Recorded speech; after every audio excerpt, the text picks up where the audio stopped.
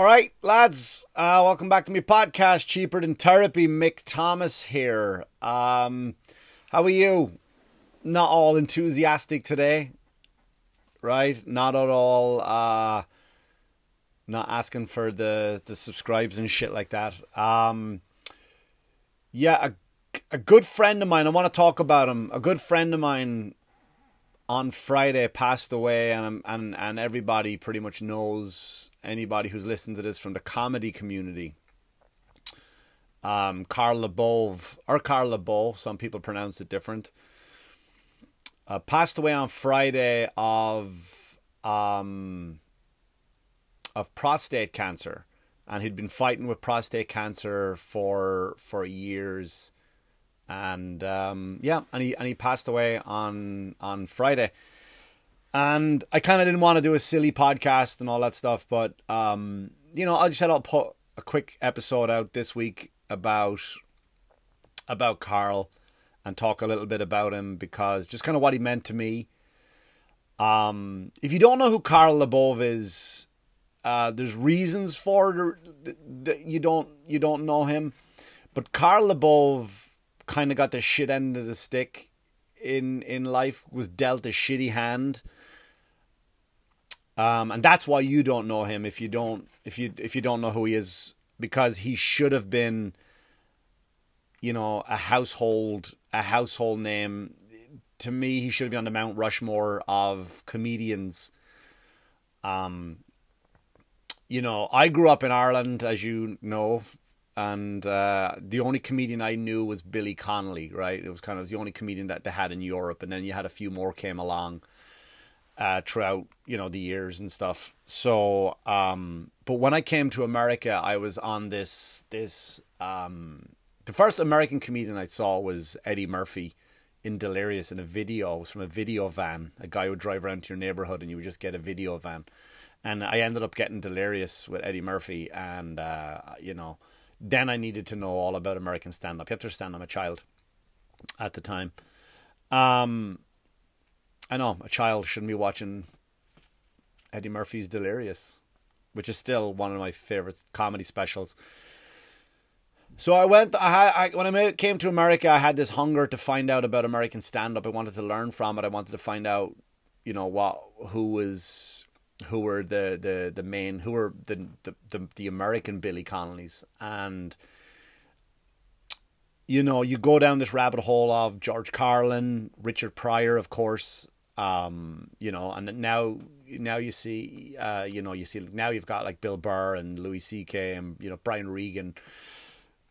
Their name always comes up with being the greatest comics of all time, but also who comes up in conversation is Sam Kinison. And Sam Kinison, you can't talk about Sam Kinison without talking about Karl Labov. They came up together through, both from Texas, and they're best friends, inseparable. Sam Kinison died in Karl's arms when he was in that car accident, and you gotta go look it up. I'm not gonna go into detail about that much about Sam Kinison on this, but if you Google, on YouTube, the story, The Death of Sam Kinison, he fell out of the car into Karl's arms, and Karl kind of talked him through his final moments in life. That's how close they were. So I kind of, I went on this rampage of like this thirst for American comedy knowledge and history, and I came across Karl Labov. And if you think there's YouTube stuff out there of Karl Labov, of stand-up, there's not. There's clips of stand-up, but it's not really what it is. To see what Karl Labov was on stage, you had to be in a room where he was on stage. Video will never translate it. YouTube will never translate. And that goes for all comedy, I think, but especially for Karl. So I got a phone call. I was doing comedy a wet day. I mean, by wet day, like 2 or 3 years in, 4 years in maybe. And I got a phone call from Governor's Comedy Club to go and to MC, not even open up, for Karl Labov. And I went, yes. I knew I had plans that night, but I just said, don't give up that spot. Let me get back to you. And Called them back within minutes. I canceled my plans just to make sure. And I called up the club and I went, listen, I want to work with Karl Lobov all weekend. And that was it. That was it. And then I met Karl for the first time in the green room of Governors. And from that minute on, we became friends. Now there's a lot of comics, you'll see them online. They'll go, oh, my friend passed away, my friend.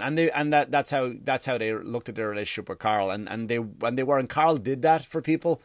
Karl made you think that you were, not think as in, is in a mischievous way, but the relationship and the energy and the love you got from Karl Lobov, you felt that he was your friend from the second,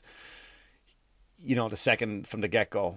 And so I went up and I brought him up on stage and I ran out from the green room all around the floor to watch his set. And I'd never seen stand-up comedy like that in my life. I never did. He rips the room apart. I mean, ripped it apart harder to this day. And I'm doing comedy 14, almost 15 years now. To this day, I've yet to see somebody rip a room apart like Karl did that night and every other night I got a chance to work with him. There's none out there like it. And I've seen them all. I've seen all the greats. I've been in rooms with all the greats. And I've never seen anybody rip a room apart like what Karl did. And then he did this thing at the end of the show where it was when you had a headache from laughing, like a fucking vicious headache from laughing. I went out to the room again to watch because I thought he was done, but he went back out on stage and he took a guitar with him and he sat on the stage and he strummed the guitar and he told these stories of the road, and every audience was people putting their jackets on to leave because they thought the show was over. And Karl came back out and then the jackets came off. People got on the phone. Fuck you, babysitter. I'm right. And I'd never seen anything like it. And he sat there and he just strummed the guitar and the spotlight was on him. And he just told these stories of like Rodney Dangerfield and all these things. And we were friends from then on, right? Like the next day he calls me up and he complimented me on my set, and and I'm not going to make this about me. But he complimented me on the set, and then he said, "Hey man, I would love to hang out," because we talked about golf, and we went down. We played golf the next day. It was a summer day, and we played golf somewhere out east on Long Island. And Karl was an amazing golfer. Like the thing about Karl is that in a celebrity contest, which I didn't know this, in the top two celebrities for celebrity golf was Alice Cooper. Right, that might, you might be very kind of shocked to hear that. And then Karl Lobov. And I have this, and I talked about it with my friends the last time we played golf. I have this, I think it's called a hook. Slice to the left, hook to the right. So I think of a hook. And I play to that hook and I turn my body all the way over here and I hit the ball and it curls in. And Karl immediately went, "No, dude, this, that, the other, man." And he, his California accent. And he corrected the posture and then immediately banged the ball straight as an arrow. And I can't remember what he showed me. I can't remember what he taught me because about 2 years went by and I hadn't played golf again. I forgot what he showed me, but he corrected it like right. He was just an amazing golfer. But from then on, we were friends. He would come to my house, play with my kids. He would have dinner at my house, and and then he would just like. We drove everywhere together because Karl didn't have a license.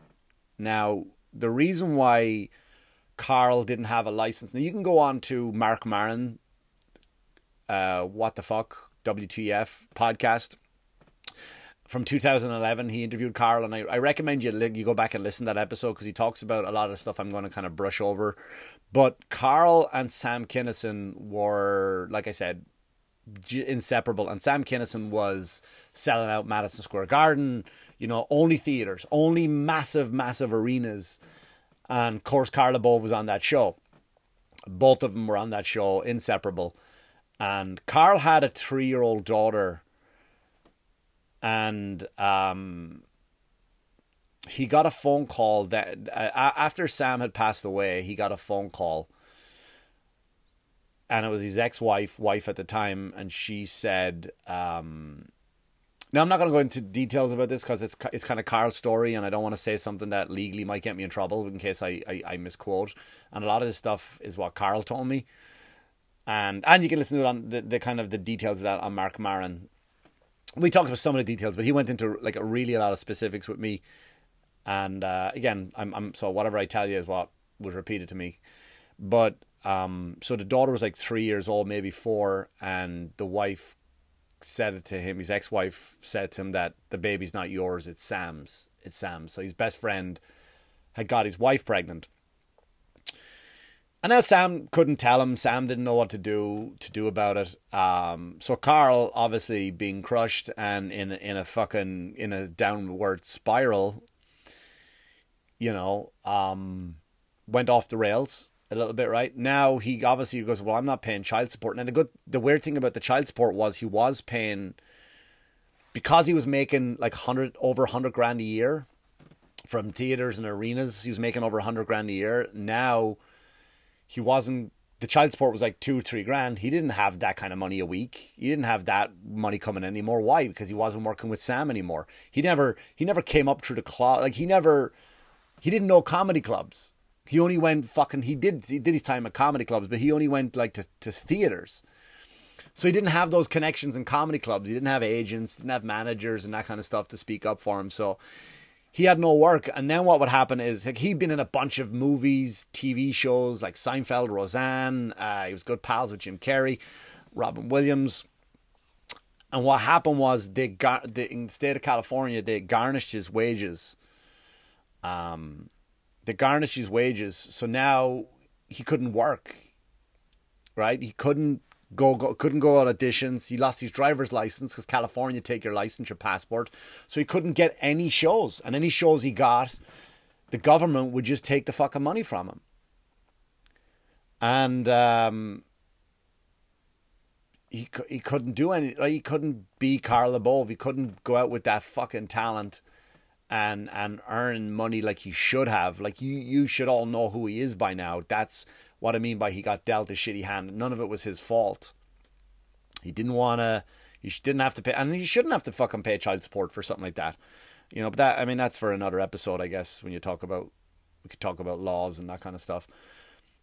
But so Carl, he lost it all. He lost it all, and then he ended up on Long Island because he couldn't drive to gigs and stuff. And I became almost like his driver, right? Whenever he got small gigs here and there, and comedy clubs would cut him out. Comedy clubs wouldn't hire him because they knew the IRS was looking for him. So like he got fucking blacklisted because they didn't want the government knocking on their door saying, you're hiring this guy, he owes us money, are you paying him under the table? You know what I mean? Because like, he was on Howard Stern and all the dates were posted online. And that's where people knew where he was going to be. That's where the government knew where he was going to be. And so Carl ended up on Long Island. And that's, that's where I met him, of course. And that's where we became fucking friends. And we he lived with a friend in Bish or Mark Lund. But I would go over to the house and Carl would just be sitting there strumming a guitar, smoking weed. I would sit with him. I don't smoke weed, but I would sit with him and just watch him play guitar. And he's one of the reasons I play guitar today, actually. And I was with Carl. Well, I actually met the daughter. I met the girl. I don't want to mention her name, but it's common knowledge, of course, but you could look it up.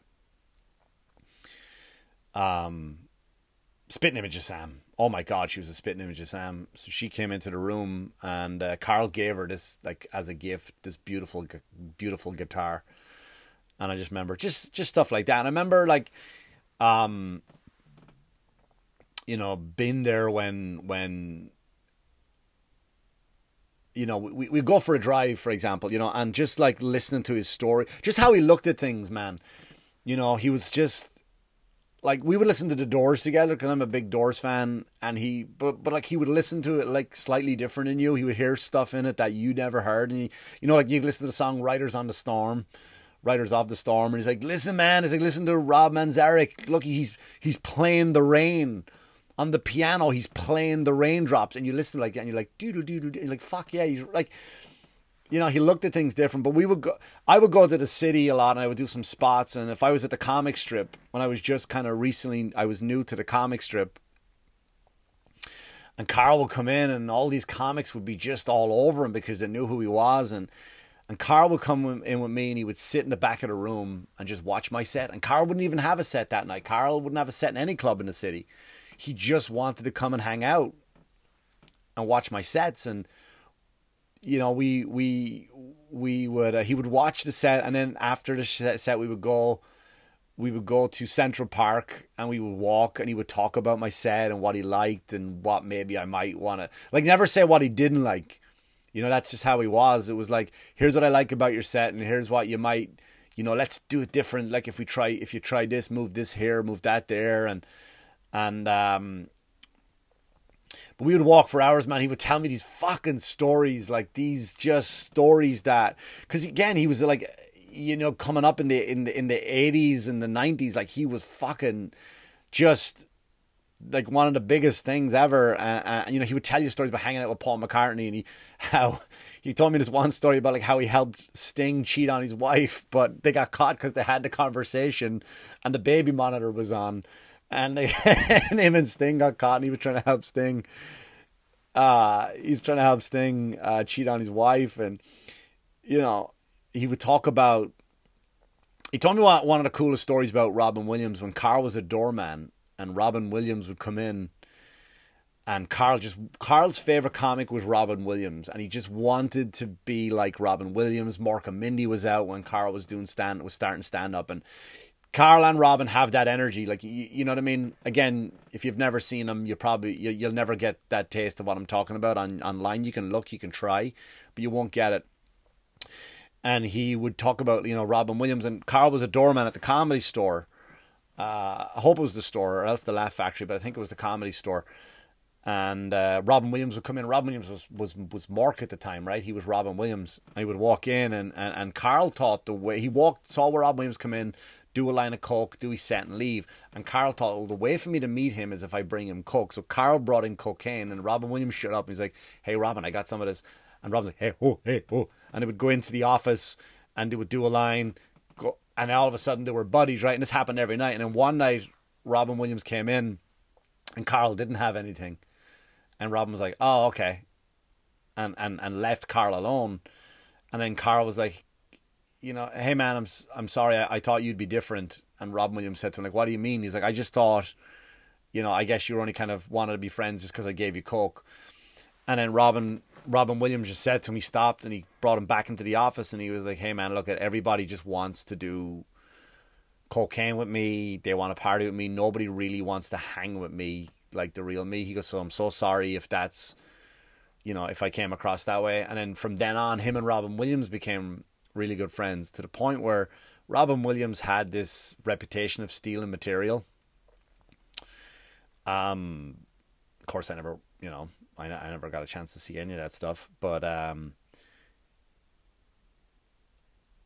him and Carl were driving to the Tonight Show, Johnny Carson, and Carl was telling him Robin Williams' funny story about something that just happened to him.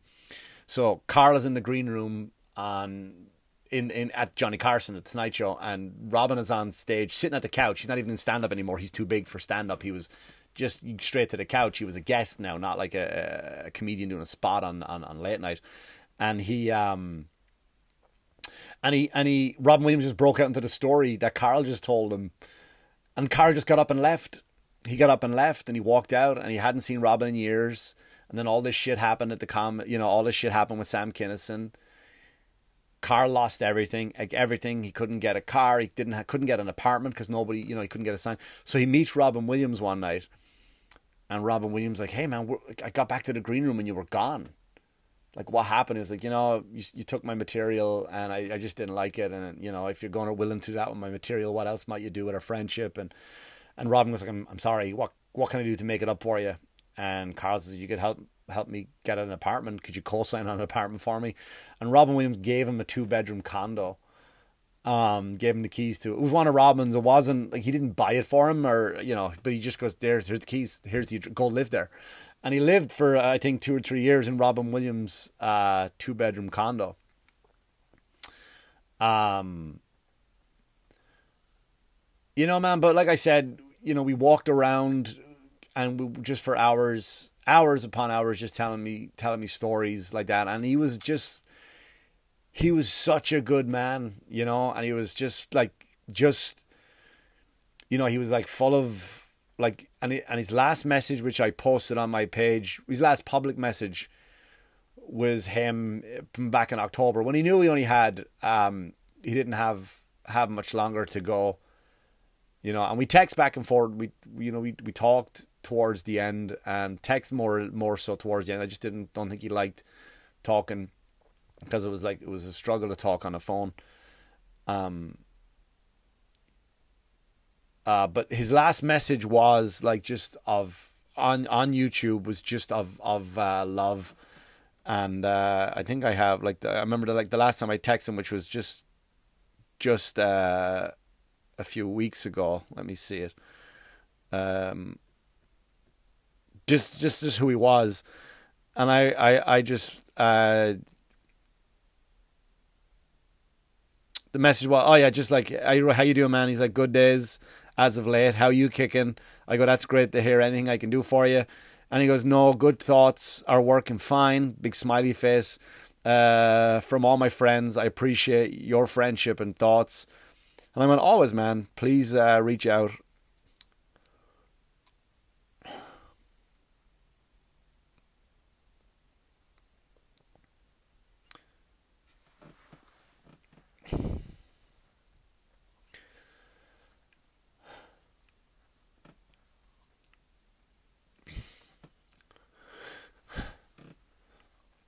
But his last message.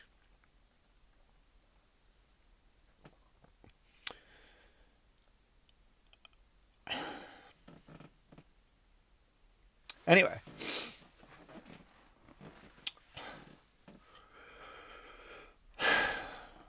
Like I said, I don't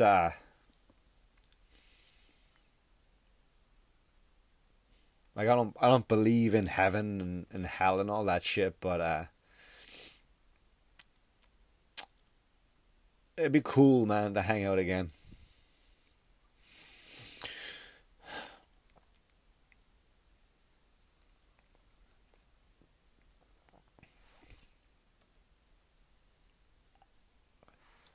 Anyway, if you get a chance, go check out Karl Leboeuf stuff, read his stories. All right. Cheers for listening.